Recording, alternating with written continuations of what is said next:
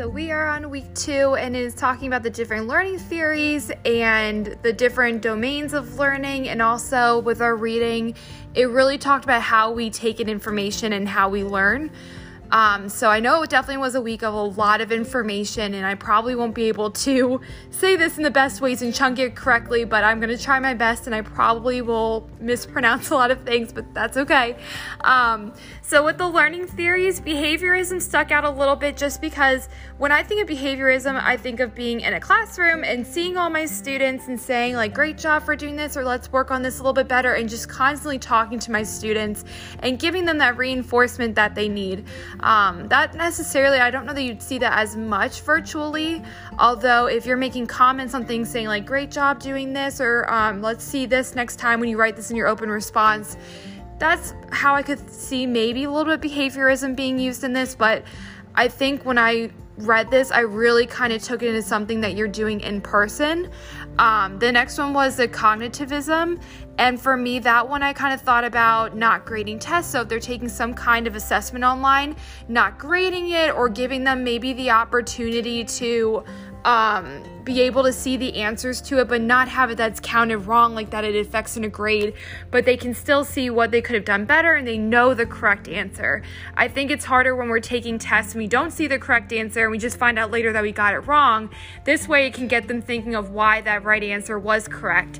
And then also open-ended questions. This kind of goes into connectivism a little bit, but with the open-ended questions, just having them being able to think outside the box and giving them questions that really have to make them think, or maybe just having more of a little bit of like a project-based learning even while they're doing it virtually.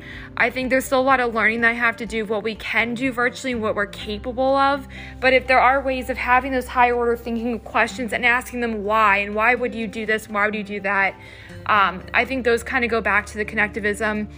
Then with constructivism, that for me is something that if you're creating a part 2 to something, or if you're starting a lesson that kind of bounces off to another one, we start to know about their prior knowledge because whatever they learned before is something that we were given, that we gave them.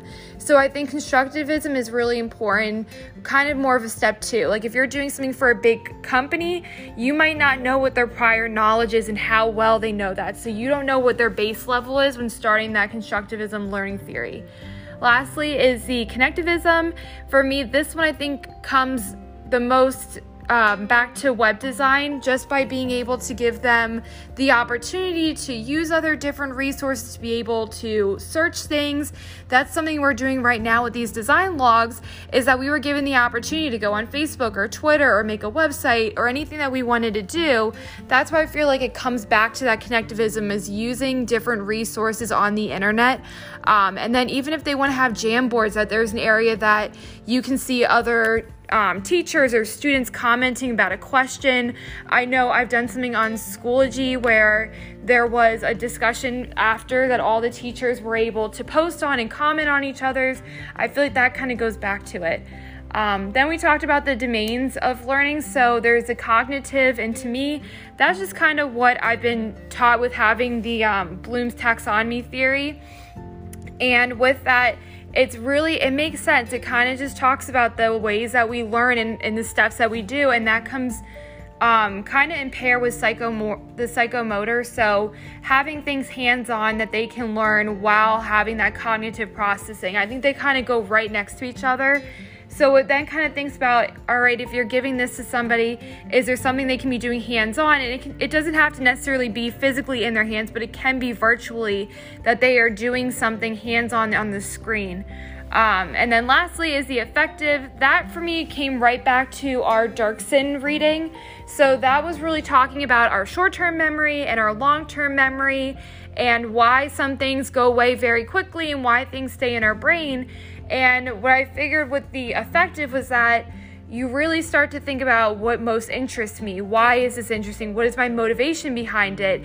And that's where you go back into that memory, and that's again, they go back and forth to each other. So if you're really interested in something and you make a way to help you learn it, that might go into your long. But if the student is learning something that they're not interested in, they don't have any motivation, they don't see the purpose for it, and they really don't try to memorize it, that's going to go in their short term. So again, this week, was a lot of information. I just said a lot in this, but I do think they all play a different component into designing. I think there's still a lot that I have to learn with what we're able to do when we design, but I understand why we are learning this, and I think it's really interesting to see how could all these people that we are giving this source to be learning. And